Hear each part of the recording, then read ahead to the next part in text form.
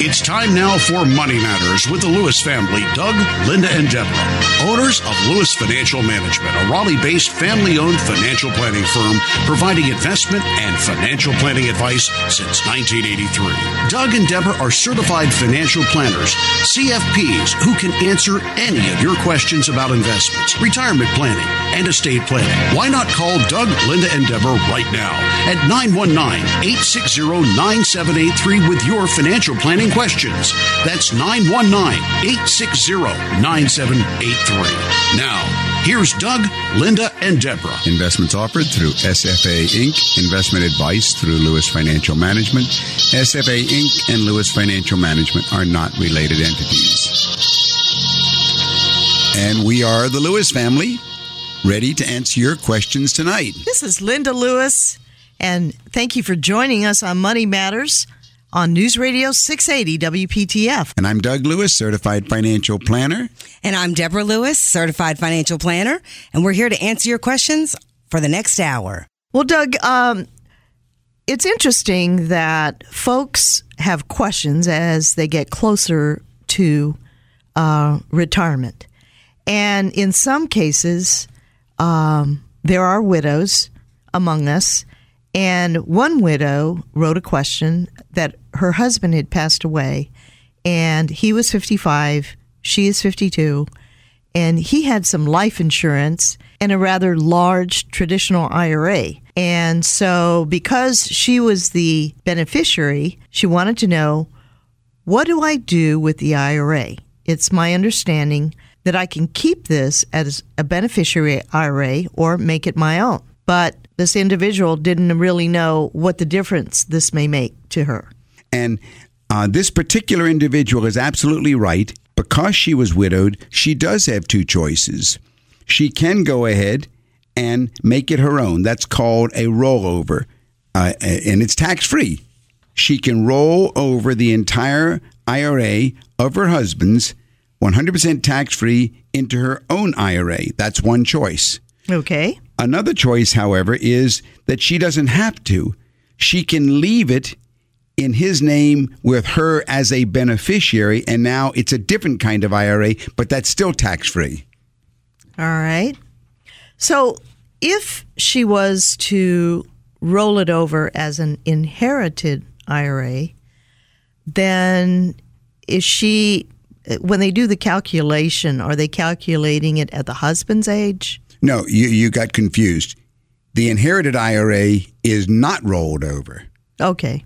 And a lot of people make that mistake. There are two terms for keeping it as his. Number one, beneficiary IRA. Okay. Number two, inherited IRA. Also, number three, stretch IRA. But all of those are where she doesn't take possession of it. Okay? Now, the other one is where she does roll it over into her own. And now it's her IRA. If she rolls it over into her own, then there's certain benefits. And if she doesn't roll it over but leaves it in his name and herself as a beneficiary or Correct. as an inherited IRA, there are benefits there and disadvantages there. Let me see if I can simplify it. First of all, if she rolls it over into her own, and of course, I think you said that she was in her 50s. Right. Okay. So she doesn't have to take anything out because she is under 70 and a half years old. Correct. Mm-hmm. If she wants to take something out to live on, she can do that because it's her own. But she does pay tax. She pays 3 taxes: North Carolina tax, federal tax, and a 10% penalty tax. For being under 59 and a half. Right. On the other hand, if she leaves it in his name and she is a beneficiary, then she normally would have to start taking distributions in what they call a required minimum distribution, or RMD, but it's the relator of December 31 of the year that he would have turned 70 and a half, or the year following his death. Obviously, the later would be when he's 70 and a half because he was only in his 50s. Okay, so she doesn't have to take anything out there, but neither does she have to take anything out if she rolls it into her own. The difference is that if she wants to take it and roll it into her own IRA and have total control, then she can still have the flexibility of taking money out when she wants it and not paying tax by using what's called Section 72T, which says, I want to take out X dollars per month for X number of years. And the IRS says you can do that and avoid the penalty tax if you want, as long as the X number of years is at least 5 years or until you're 59 and a half. And in her case, it would be 59 and a half, so that'd be about 7 years. So there's two different options of what to do with it. And then there's three different options about how to draw from it if she needs it. The bottom line is she needs to have a certified financial planner work with her on this, because you can miss some of the exciting benefits that are there just by not knowing what the rules are and how to play them for you. But those are the two ways. She can leave it and be a beneficiary, or she can roll it into her own. Those are the two choices she has. Doug, over the years, there have been many widows that we've assisted, in our financial planning practice. And there are so many questions that a widow has once they lose their spouse. Yeah, looking back, Linda, through the years, it's rare, almost always I've recommended to do the rollover into her own IRA. Then you have one portfolio that you can rebalance and construct and so forth. Exactly. And not worry about that, suppose I need money out, because you've always got the backup of 72T behind you. And if you're out there listening, and if you've recently become a widow or a widower, write down the questions that you have about your situation. And if you, whatever those questions are, whoever you use as your certified financial planner, as your advisor, that individual should be able to answer those questions. Call us at Lewis Financial Management if you'd like to make an appointment. That number in Raleigh is 919-872-7000. That's 919-USA-7000. Carolyn, this is Doug Lewis, certified financial planner. Linda Lewis, how can we help you this evening? I just had questions about whether it would be advisable to get a fixed income annuity or not. Well, that is a very good question, because for some people it's the worst possible decision you can make, and for other people it's the only decision that makes sense. Tell me a little bit about yourself. How old are you, Carolyn? 64. You're 64 years old. Are you married or single? Married. Married. And are you working or retired? Working. You're working. Is your husband working? Yes, he's working too. Okay. So why is it that you're considering a fixed annuity? We were approached about it, and we were and it sounded like it was too good to be true. Well, that's a very interesting statement you made. We were approached. Very few people buy annuities on their own. Somebody tries to sell them, and my knee-jerk reaction usually is be careful, because they are not really investments. They're like a pension. Okay, but I like to talk about investments as chickens, because chickens give off eggs, and it makes the understanding of annuities very easy. An annuity is a product in which you tell the insurance company, I'll give you all my chickens, that's all my investments. And you, Mr. Insurance Company, are going to give me a stream of eggs for my life, and when I die, that's the end of the game. My children get nothing, and you get to keep it. So that doesn't sound so good when it's presented that way, does it? No, it doesn't. All right. Tell me about your investment portfolio. How large is your investment portfolio? Well, this particular amount that we were talking about. No. Don't do it that way. Never segment. Take the whole thing, and then we'll come back to, does it fit or not? Okay. Well, we have probably about $800,000. All right. In investments. Okay. We've got about $800,000 in stocks, bonds, and mutual funds? That's right. Okay. Is any of that in retirement plans? No, they're through our work. It's probably in a 401k, right? Right. Okay, that is a retirement plan. All right. So there's about $800,000 in company retirement plans, 401ks and pensions? That's right. All right. Do you have any investments on your own that are not in a retirement account that you've bought through the years on your own? Yes, we probably have about 100,000 in that. All right. So now we're looking at maybe 900, close to $1 million at the time that you both decide that you want to retire. That's right. At that time, you will be able to roll that money away from the 401ks, which you should always do. Never leave it with your employer. You can roll it tax-free into your own IRAs, and there's no taxes or penalties or costs. Okay. Now you will have the $800,000 plus the $100,000. Now you've got about $900,000. By the way, when would you plan on retiring? How many years? Probably 2 years for me and 2.5 years for my husband. Okay. All right. So at that time, of course, you will have another decision. Do we apply for Social Security now or do we delay? And Social Security is very much like a fixed annuity. Social Security is a guaranteed income stream. Okay. So now you know you've got eggs, and they don't give you the choice to, what about my chickens? Social Security Administration keeps their portion, and they just give you an income stream. Now we'll look at the total amount of chickens that you will have at that time.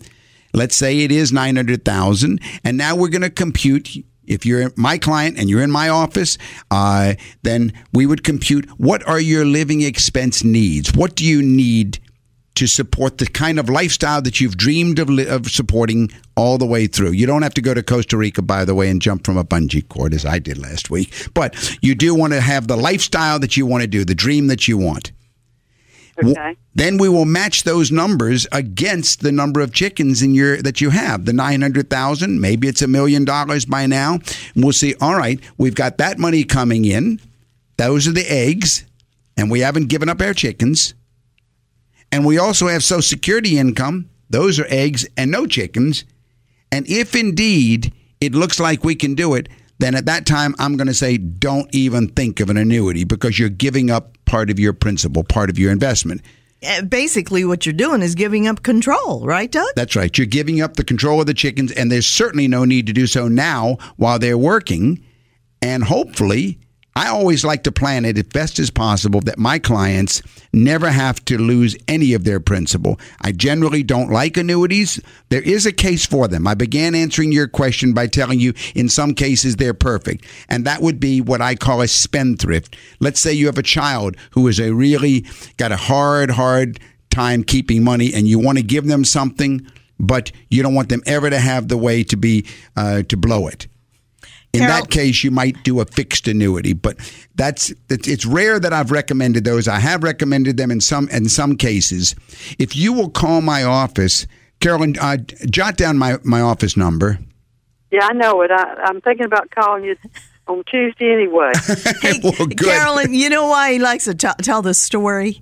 When we were newlyweds, and we didn't have much money in those days. That's a long time ago. We had a lot of chickens and ducks and guinea hens.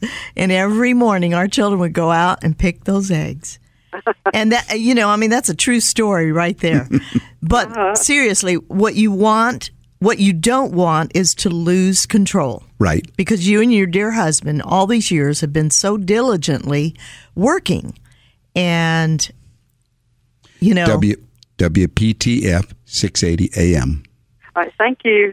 Well, thank you so much for calling in. We'll speak to you on Tuesday, and if you don't get me right away, make sure you ask for Deborah, and I'll be in later on in the day, and we will set up an appointment to get together, Carolyn. Thank you so much for taking my call. Bye-bye. All right, bye now. Have a wonderful week. You too. Bye-bye. Bye now. You're listening to Money Matters with the Lewises, and we're enjoying our callers this evening. Linda, don't forget to remind me when Carolyn comes in for her appointment, I think she should have a copy of The Middle Class Millionaire. Okay, I think very that's good. the book I want to give her. Yes, and it's wonderful to meet folks and listeners like Carolyn and her husband. So many of our wonderful listeners in the Triangle are doing what Carolyn and her husband are doing, working, diligently saving, and the issues come up, don't they, Doug? They do. If you'd like to get some answers to your questions, call Doug or Deborah Lewis at 919-870-7000. That's 919-USA-7000. Well, there was another interesting article that we saw in the Wall Street Journal, and this one had to do, well, I guess wasn't it in the News and Observer? Well, it was in the Journal. And it had to do with a guide to making a change, a guide to firing an advisor.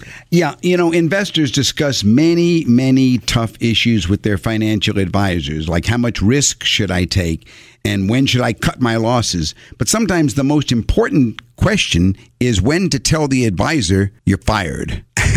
And that's unfortunately not an easy decision for some people to make. Cutting ties with someone who knows the intimate details about your life, the money that you've made, and so forth can be fraught with emotion and doubt. And there are many reasons it could be time for a change. If your income and your assets grow substantially, or your family goes through major events such as a divorce, for example, your financial challenges evolve too. And your advisor's investment moves may also be questionable. Yeah, unfortunately, many people don't understand this word advisor. They think of advisor as a person who gives advice. And it's not their fault. There is a huge misconception out there. Every stock brokerage firm calls their stockbrokers advisors. Doesn't matter whether it's Bank of America or Merrill Lynch or Edward Jones or all of them. They call them advisors. The newspapers call them advisors, but they're not advisors. They are money managers. And there's a major difference. So if your quote advisor isn't responding to your concerns or doesn't seem capable of resolving them, then these are clear indications that the relationship may definitely be at an end. And that's, the issue or the statement that came directly from Eleanor Blaney, who is the consumer advocate for the Certified Financial Planner Board of Standards. She said communication is incredibly important, and you always need to ask yourself, do you feel that you deserve more? Money managers typically don't give that much communication. True financial planners, they are calling you, they are dealing with your mortgage issues, they're dealing with your estate issues, they're dealing with your retirement, with your investment issues, and so on. So communication is the first reason you may want to fire your quote advisor.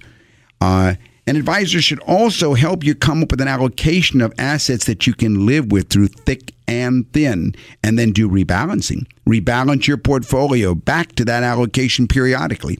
At our firm, we never let 6 months go by without contacting every one of our clients and giving them what we recommend as the rebalancing recommendations. And if your quote advisor isn't doing that and giving you that kind of service, then there's another reason that you might want to consider firing your advisor. And it's very important, isn't it, Doug, that all fees should be disclosed in writing. If they aren't disclosed, it is really a good sign that it's time to get out. That's another reason. This is always a point of contention. A lot of folks, I know that we get a lot of folks that come in and they get confused. And part of the reason is because the advisor or the salesperson didn't disclose how much they were getting paid in the transaction. Take an example, Linda, of someone, let's say, it's got $1 million portfolio, and they meet with me, and I ask them, well, do you know how much your fees are, how much you're paying? And he says, well, I don't know, maybe 1% or something like that. Okay, he doesn't know, and he guesses. But nobody's told him you're paying $10,000 a year, and what are you getting for your $10,000 a year? Because they're not disclosed. They're not brought up. Many people that I meet with have told me that they don't even know. I have to search on their tax return to find it and so forth. Or search on the statement. The statement. Sometimes it's hidden on the statements and everything. So these are possible reasons, again, that you're not getting full disclosure of all your fees. Another reason that it might be time to change is, after you've gotten a second opinion, you should get a second opinion. You should speak to someone like us. Come see us and we will tell you whether you think that your portfolio is designed properly for you. But once you've made the decision that it's time to leave, then the most obvious question that you're going to be faced with is, how do you find a new advisor? And how do you find the right one? Now, my personal advice is make sure you're getting an advisor, not another broker, not another money manager. You want an advisor who's going to give you advice. You're listening to Money Matters with the Lewises on News Radio 680 WPTF. And if you'd like to set up an appointment at Lewis Financial Management, we'll be happy to take your message or your call at 919-872-7000. 919-USA-7000. And go to our website at DougandLinda.com.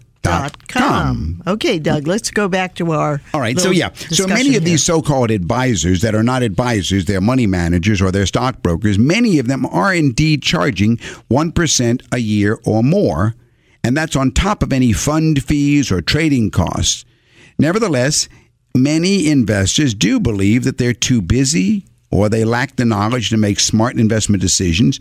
So if that happens to be the kind of person that you are, then you need to choose an advisor in a proper way.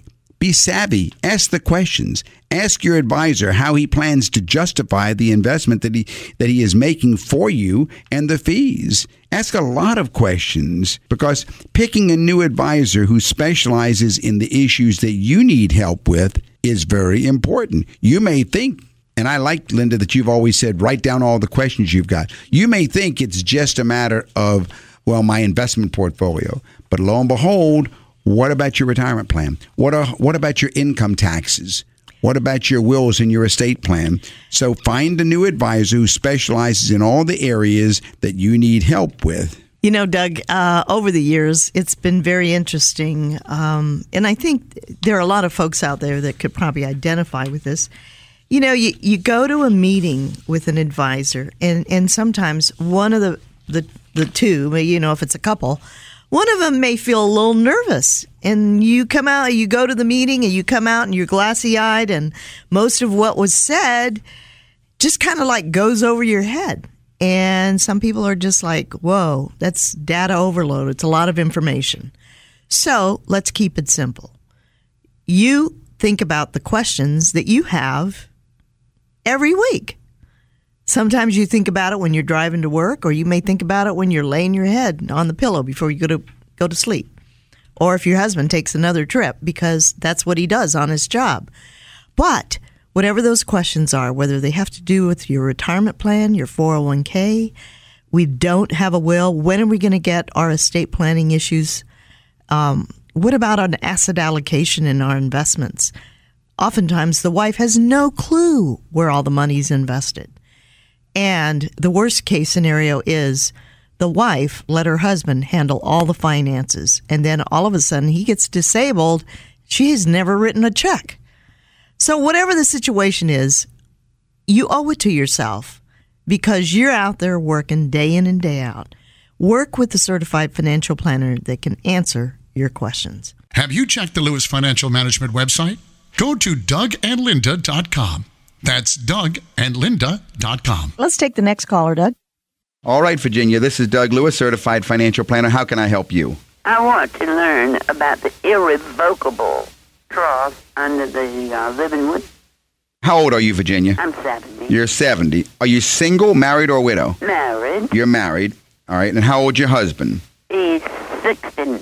All right. Your husband's 69. Yeah. And you are trying to draw up a living trust. Right, a living trust. When we are gone, we don't want people to know what their estate is. We don't want to pay any inheritance tax. All right.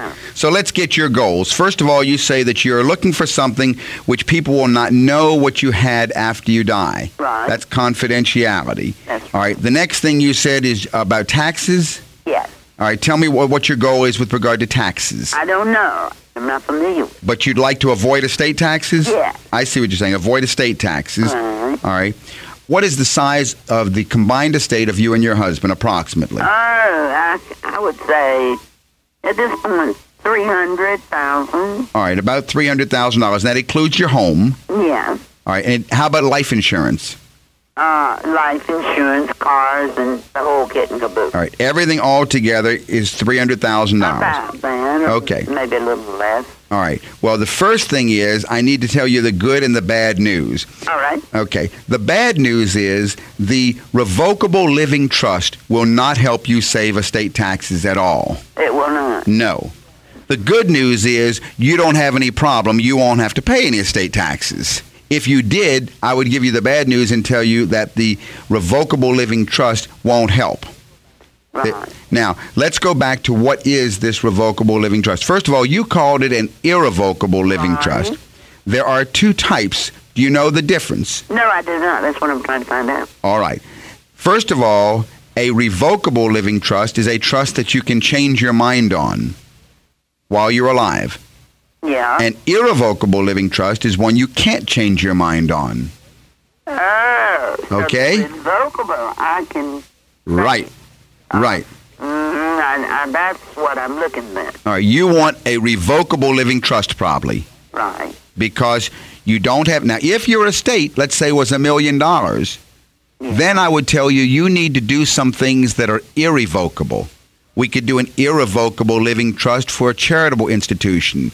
You don't need an irrevocable trust. You can use a revocable trust. Revocable. Now let's see, what is this revocable trust? This revocable trust is a trust in which we set up the trust account and we make you the trustee of that trust account. The trustee is the manager.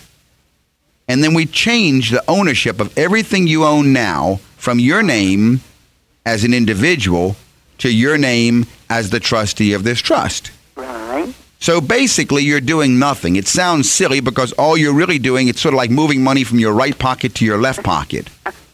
You know what I'm saying? Yes, sir. However, the crucial thing is, at the time that you die, what's owned in your personal name then follows what they call the probate process. That's in your will, and that's open to the public for public knowledge. Right. But what's not in your own name, what's in the name of a trust, is not available to the public for public knowledge. Well, that's what I wanted to ask you. I just had my property changed into both our names. It was left to me. You had your property changed into whose Right. name? My mother left it to me. And I didn't even realize it wasn't changed to both our names. Actually, got married. Now it's jointly owned, right? Right. So, would we have anything to do about that? I just changed that in the last month or so. Well, I would, if I were you, if you set up a revocable living trust. By the way, tell me a little more about the rest of your assets. First of all, how much is the property worth? Well, I would say the property would be worth 100 and something. All right, the property's worth about $100,000. All right, what else do you have? And then I can tell you a little better if I think it's suitable. Well, I think that I don't really know of any big things that would, be a massive amount of money. Well, but do you have any investments? No, I don't, because I retired. All right, so you have. How about savings accounts? Any CDs or? No, we don't have any savings account. We just have 100,000 cash. All right, you have $100,000 in cash In the bank. in the bank, and you have the real estate worth about $100,000. That's right. And then, where's the other $100,000? Is that your home? Yes. Okay, and your home is the other $100,000. Right. All right. First of all, if I were you, I would probably have the $100,000 in cash. You could probably have it invested, producing more income for you, and still be safe. But aside from that, that's an investment question. I would go ahead and have your revocable living trust set up. Do you make it just a regular wheel Well, what you do is you and then hang the revocable trust on it? actually you set up the trust today, and you move your savings account into the name of the trust today. You move your home into the name of the trust today. You move the other real estate into the trust today. And then you make a little will that says anything I forgot to put in my trust, that's called a pour-over will. Anything that I forgot to put in my trust at the time I die pours over into this trust. Oh, yeah. So now at the time that you die, there really is nothing in that your will has to do. And so there's nothing that anybody knows. The only thing people know is what was not in that trust. Right. I tell you, Doug, I'm blind. And this is about a whole, a lot of thinking here. Well, I do have a will, and I do have all of what I'm talking about. But I'm going to make change. I learned that I had not changed the property. Right. And so So this is why I wanted that part explained to me, because we don't have children. You want to set up a revocable living trust, actually two, one for yourself and one for your husband. You each want one. We do. You want two trusts, and you want these revocable living trusts to be done by an attorney, not by yourself or through a kit. No, I have an attorney. And if you will go ahead and call my office during the week, Linda will go ahead and if you like, set up an appointment, and I will show you how to go ahead and do these, and I'll instruct your attorney about how they should be done best for you. Well, thank you, Virginia. If you'd like to get some answers to your questions, call Doug or Deborah Lewis at 919-870-7000. That's 919-USA-7000. Another topic that I'd wanted to bring up on tonight's show, which was about financial plans in general. Yeah, a lot of people think financial plans are for the rich. And actually, studies show that comprehensive financial plans can benefit anyone at any income level. That is definitely my experience, Deborah. It really is. Whether studies show it or don't show it, I know that the comprehensive financial plan can benefit people at all levels.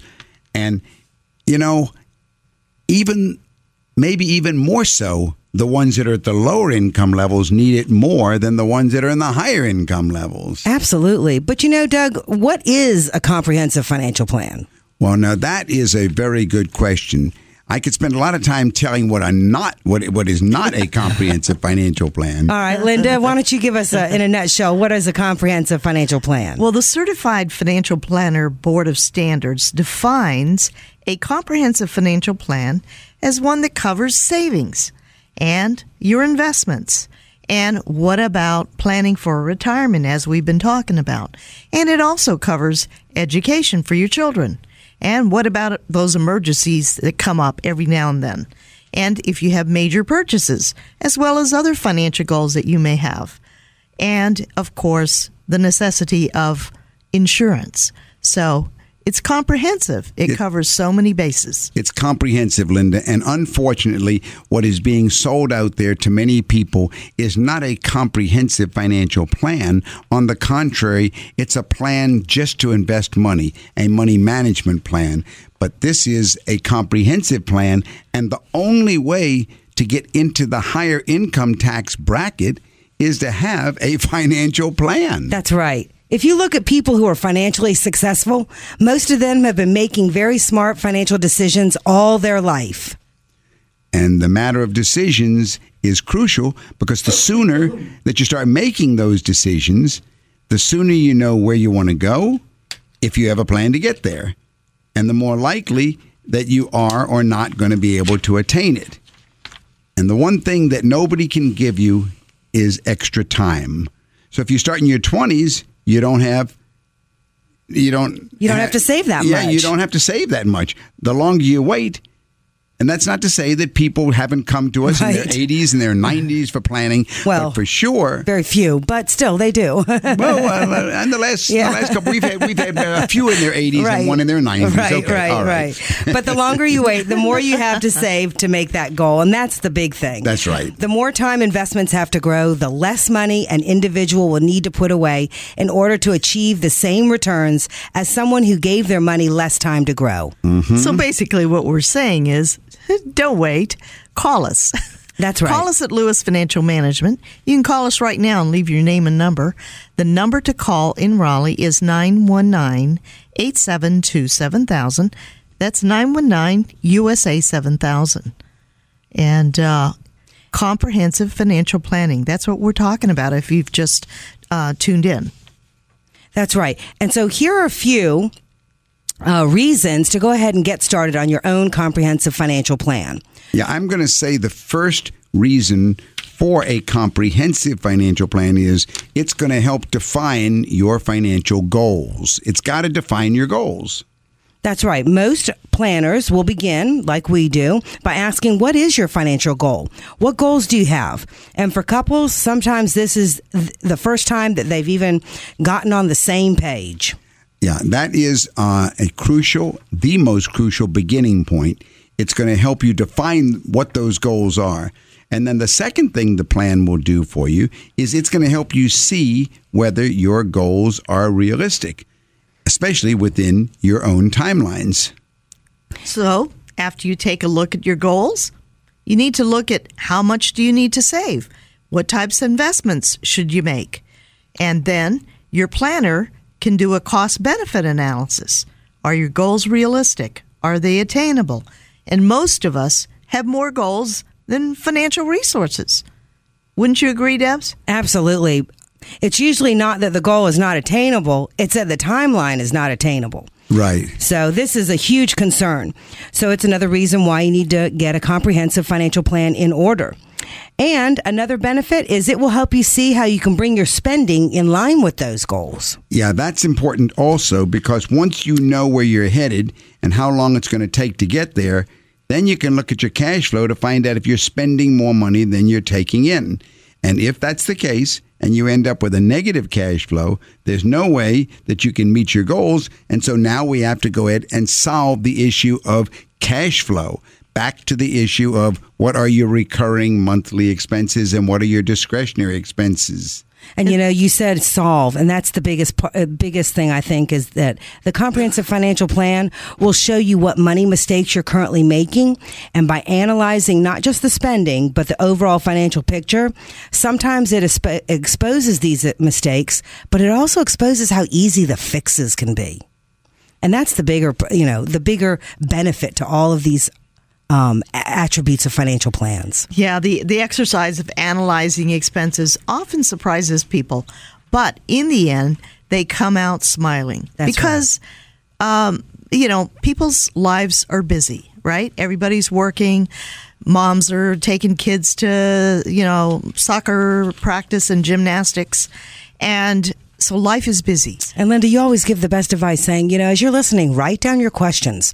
Call us and ask those questions, because that's what many people do. On Monday, we spend a lot of time talking to people who have written down their questions and they know what's top on their list of questions that need to be answered. And ask your husband, honey, isn't it time for us to have a comprehensive financial plan? I heard about that on the radio. That's right. Let's call Lewis Financial Management, 919-872-7000. That's 919-USA-7000. And I do believe we have a caller. Marceline, this is Doug Lewis. How can I help you? I had a question about lump sum buyout for retirement. Right. A sum of $25,000. The IRS kept out, I think I got $17,200 take home. Okay, what's the best way for me to invest that so that I can get some of that back? What should I do with that money? All right, let's see if I understand your question, Marceline. First of all, how old are you? 55. You're 55, and you took retirement, and you got a lump sum distribution from your retirement plan? That's right. All right. Did you get any notice giving you the 3 or 4 choices ahead of time that you could do? No. You should have been given a letter telling you that you had a choice of taking a lump sum or doing what's called an IRA rollover and having no taxes taken out. No, did not get that. So you got your check, and it was a distribution of $25,000 minus taxes, $17,200. Right. Well, you have 60 days to open up an IRA rollover account, and you can put the money into the IRA rollover account. Now, the bad news is you must put in $25,000, not $17,200. Okay. I shouldn't say you have to, but if you want to get everything back, here's the way you do it. Because first of all, you got hit with federal tax and then state tax and also a 10% penalty. You can avoid all of them and get the entire $25,000 back in your IRA, which you could have done, by the way, if you had set up an IRA rollover account before you retired and told them to take no taxes out and send it over straight to that new IRA. But if you will put $25,000 in an IRA rollover account, when you file your tax return, you'll get back the $7,800 that was withheld. Now, once you've set it up, let's discuss your question of what you should be investing in, right? Right. Okay. You're 55, married or single? Married. Married. Now, you're no longer working, right? You're retired. Right. Okay. Is your husband, you don't have any children living at home, do you? No. Okay. How about your husband? Is he working? He's retired but working part-time. All right. What's his income? About $30,000. Oh, he's making fairly good income still part-time. Right. Okay. This is the only income source you've got is your husband's part-time work? No, we have some rental property. Is your rental income and this income of your husband's enough to cover your expenses? Oh, yes. All right. Yes. is this going to be the only thing in your IRA, or do you have any other investments in other than your rental property? Yes, we have some other. Then we probably want to go ahead and look at how to design an overall investment portfolio and see this $25,000 as part of the total picture. For example, typically a person your age, I would say, should be no higher on the risk ladder than a growth and income fund. Maybe even lower, maybe balanced funds. On the other hand, once I looked at the total portfolio, I might change and recommend something with a little more pizzazz to it. You see what I'm saying? Right. But the key is to get the tax money back, because that's where you got hurt. I'm really shocked that you didn't get anything from your employer. You don't have to pay those taxes. You can get all of it back. Okay. If you will go ahead and call my office during the week, if you have a pen, I'll give you that office number. Yes, I do. It's 919-872-7000. Okay. That's also USA 7000 if you forget it. Okay, real good. All right, and speak to Linda, and she'll set up an appointment to meet with me, and then I can go over the whole thing, because the real estate also is curious to me. Okay. And I look forward to your call, Marceline. Okay, and thank you so much. Take care.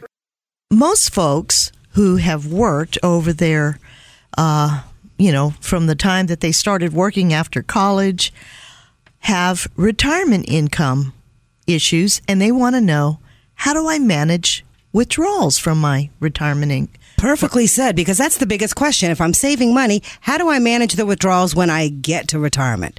So after saving diligently and investing carefully throughout your career, you might figure that come retirement, you could just sort of set cruise control and say, okay, now I'll just take out money. But there's a lot to consider when you start worrying about how to take money from your retirement accounts. Wow. These days, managing withdrawals from your nest egg can be much more complicated than building the nest egg. You know, there's a traditional standard. We all remember what that traditional number is? Oh, yeah. Plan on taking 4%. Right. Plan on taking 4%. Well, and then some people try to go ahead and adjust that and say, start with 4% and then adjust it for inflation. But not realistic. Not realistic. Right. And then it's 4% without taxes. 4% of what? 4% of, it gets, there is no such thing as a rule of thumb. One of the things that bothers me even more about that approach is most of those decide how many years you're going to live. And if you take 4% out over the number of years they say in your life expectancy, you will end up having the money last your whole life. Of course, if you live 1 year longer than that, then you went down below zero. So I don't like that method at all. I really don't, because clearly there are just too many unknowns. That's right. There could be market return unknowns, healthcare cost unknowns. How long are you going to live? And for any person or any system to predict your precise income needs, let alone the optimal amount you should withdraw from your nest egg over the course of a long retirement, it's just impossible. It is impossible. It really is. And so really managing the withdrawals becomes the most important thing to the new retiree. So let me ask you, Doug, what are some things that the new retiree can do? Well, I would say the most important thing the new retiree can and should do is start by creating a retirement budget. Okay. Start with a budget. And when I say a budget, I don't mean in broad strokes. I mean go to every one of your expenses and designate them as either essential expenses or discretionary expenses. We call those essential ones recurring monthly expenses, RMEs. Yes, Deborah, recurring monthly expenses, RMEs. And those aren't required like a mortgage payment. They may be. Or car be. payment. Well, those may be recurring monthly, and they probably are monthlies, but there's other monthlies. Right, like I know how many pizzas a month I'm going to eat. It's just a part of my lifestyle. Right, and you know about how many tanks of gas you're going to spend in a month's time. So those become our RMEs. These are what I call the essentials. This is your present monthly lifestyle. And then the second category are your discretionary expenses. That's the first thing that the retiree can and should do. Okay. What else should they start doing, or can they do? Well, Deborah, I like the way you put it in our office. Recently, I've listened to you tell clients that these are your guaranteed incomes, So that's going to be mainly Social Security. We can call that a guaranteed income, and we can call a pension if you've got a pension guaranteed, but you can focus on your guaranteed incomes as a second thing. All right. So what about, some folks also have questions about an annuity option. Well, here I would have to say no. You don't want to go the annuity route. Now, I know there are a number of radio programs that are out there today which are really promoting annuities for retirees. Sometimes they just tell you right outright an annuity will just be the solution. And others just say, well, just come on in and we will invite you to a free luncheon. And then after you go, you find out you're really being told annuities will help you. But I would say no.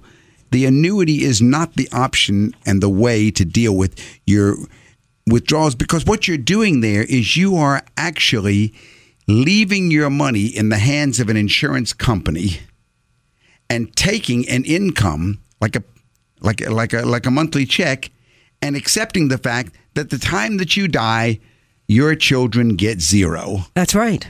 And if you have increased needs, you can't do it because Sorry, Charlie. It's just not. So annuity options, I say no. So that's a fixed amount, right? But as you were saying, you lose control. That's right. And others have questions about, what about scaling back your withdrawals? Yeah, I don't like that one either. That's not going to be the plan that we're going to handle. Oh, I know how we'll plan for retirement. We'll just cut back. We'll just live less and less. No, that's not the way to do it. The way to do it is, number one, as I said, get your expenses categorized.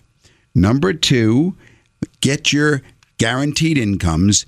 And then number three, meet with someone like myself, someone like Deborah. We are certified financial planners, and we then will go ahead and show you how to move to the next step without any particular sales pitch thrown at you, but rather how to really have that retirement income that you've been wanting to have, how to manage your withdrawals in such a proper way. Beyond that, you can't do it on your own. Don't look for one of these little calculators, these robo-planners that are out there, these little software packages that will do it. Don't trust your life with a software. That's not the way to do it. You need a human.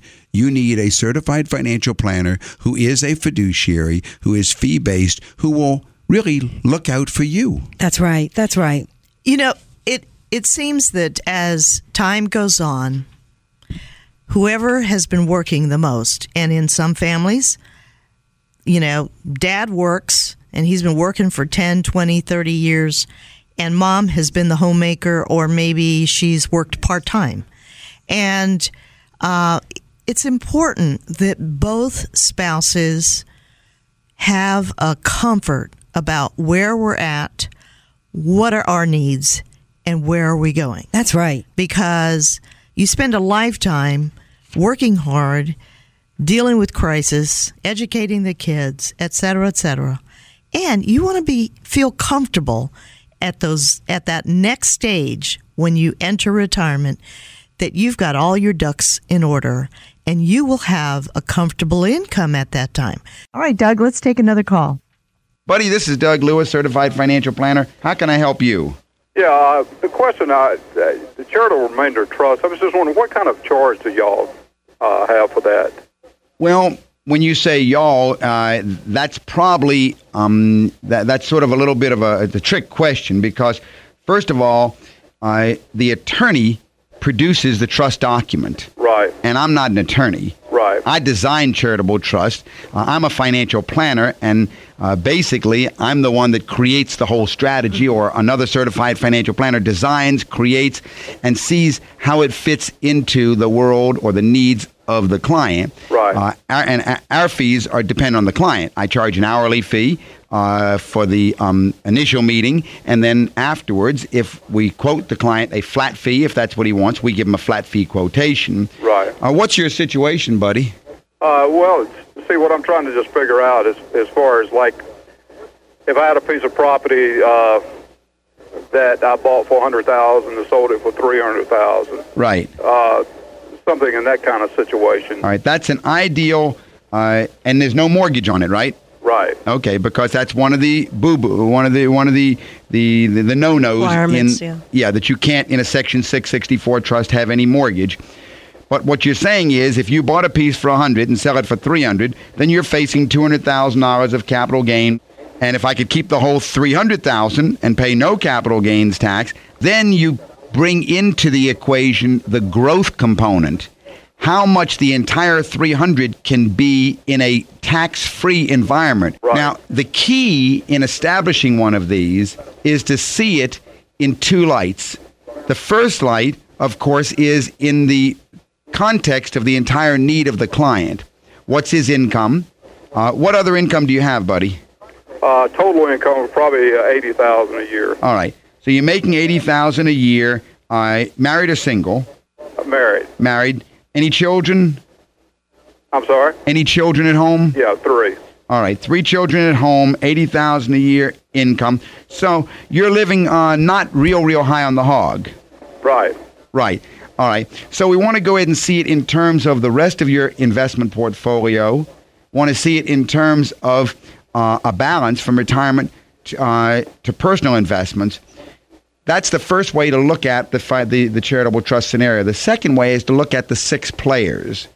And the 6 players are very important to understand. The first player in a charitable remainder trust is, of course, the donor. And in this case, you would be the donor. Right. So what you do is you establish a charitable remainder trust with the help of your planner, and you transfer the title of your property to this trust. The second player is the trustee. So what you do, the trustee runs the trust, so you give the title from you as the donor over to the trustee of the trust. The third player is the income beneficiary. There must be a beneficiary of the trust that receives income. And the fourth player is the charitable remainderman. That's going to be some nonprofit that receives it after you and your wife are dead and both passed away, usually. Right. The 2 other players, however, one is the administrator of the charitable trust who reports to the IRS and helps file the tax return. And the 6th is the investment advisor. Right. Now, the big problem is most of the time these trusts are presented to you with the charitable remainderman saying, we'll be the trustee. Right. So in other words, you transfer the property and they set up a charitable trust and then they invest the money. They say, we'll be your investment advisor and we'll be your administrator and you'll be the income beneficiary and we don't get anything until after you all die. I don't like that. Right. Because there's a conflict of interest between the income beneficiary, yourself, and the charitable beneficiary, them, and the trustee is them. Right. But the IRS allows you to be your own trustee. And that's the way that I prefer it, that all the control is in your hands. Right. Do you have this parcel right now? I'm sorry? Do you have this piece of property right now? Yes. Okay. The real key, however, if you're going to be your own trustee, right, you must have an independent third-party administrator to report to the IRS and to show that you're never dipping your hand into the honeypot. Right. You know what I'm saying? Right. If you'll call us at the office during the week, I'll be happy to send you some information about the charitable trust. And that number in Raleigh at our office is 919-872-7000. That's USA 7000. And thank you for calling, buddy. I'll just finish up the question he asked about fee. The administrator will charge an ongoing fee, usually, buddy, about anywhere from 1/3% to 0.5% of whatever is in the trust, and they take the fee from the trust assets. You don't pay that yourself. It's paid by the trust. Plus, you would pay whatever the fee would be to have the document drawn up. On the front end. From the attorney. Yeah, the attorney's fee to produce the document. But on your end, you would give all the advice on how to the planner wants to be coordinating, designing it, and then helping select the investments. And the planner very often is the investment advisor who works for the trustee, who is the client. That way, the client's in total control. So just review this again, Doug. In Buddy's situation where he has a parcel that he bought for $100,000, but now is able to sell it at a market value of $300,000. He's got a $200,000 capital gain facing him. If he sold it outright. Right. On the other hand, he could sell it and pay 0 taxes within the charitable remainder trust. It could grow to be over $1 million and then produce for him lifetime income, probably double what he would have gotten in income off of the other position, doing it the other way. And the nice thing about this is that basically what you're doing is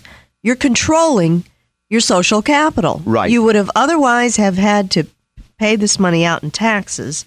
But in this situation where you set up a 664 trust, you control the social capital.